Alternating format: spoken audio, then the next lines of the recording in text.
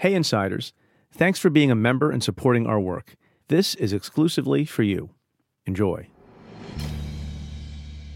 So as I'm taping, the hearing is still ongoing, and I may have more thoughts about additional lines of questioning. It looks like there was a pretty interesting back and forth that's happening as I'm taping between Bill Barr and Senator Cory Booker about this incident where Paul Manafort gave polling data to Mr. Kalimnik.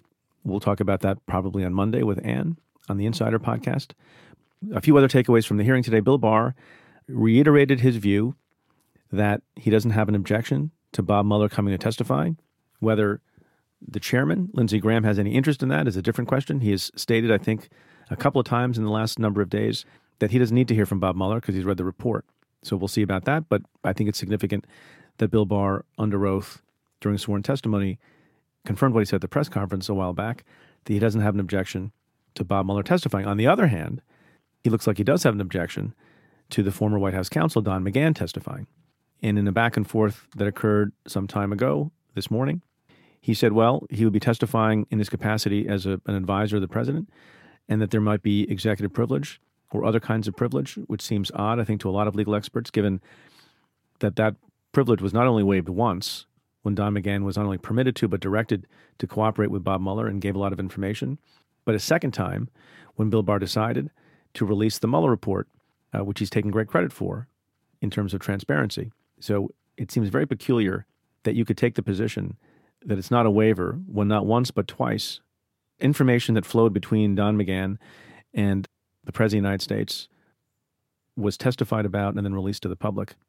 I don't see the basis on which you can argue there was no waiver, and that members of Congress should not be able to ask greater detailed questions about the very things that have been made public between Don McGahn and the president. There's one point on which I do commiserate with Bill Barr.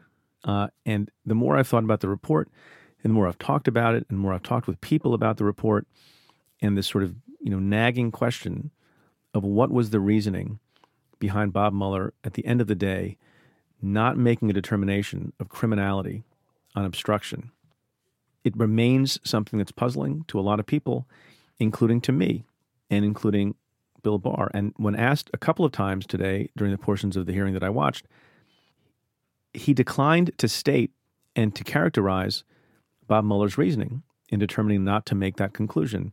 At one point, I think he says, I can't recapitulate the reasons for the special counsel not making that decision. And a little bit, I find myself in that same position. That's why I think it's important to hear from Bob Mueller directly.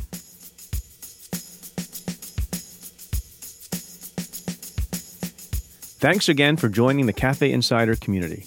You can listen to the Cafe Insider podcast every Monday with Ann Milgram and me, and stay tuned every Thursday. See you soon.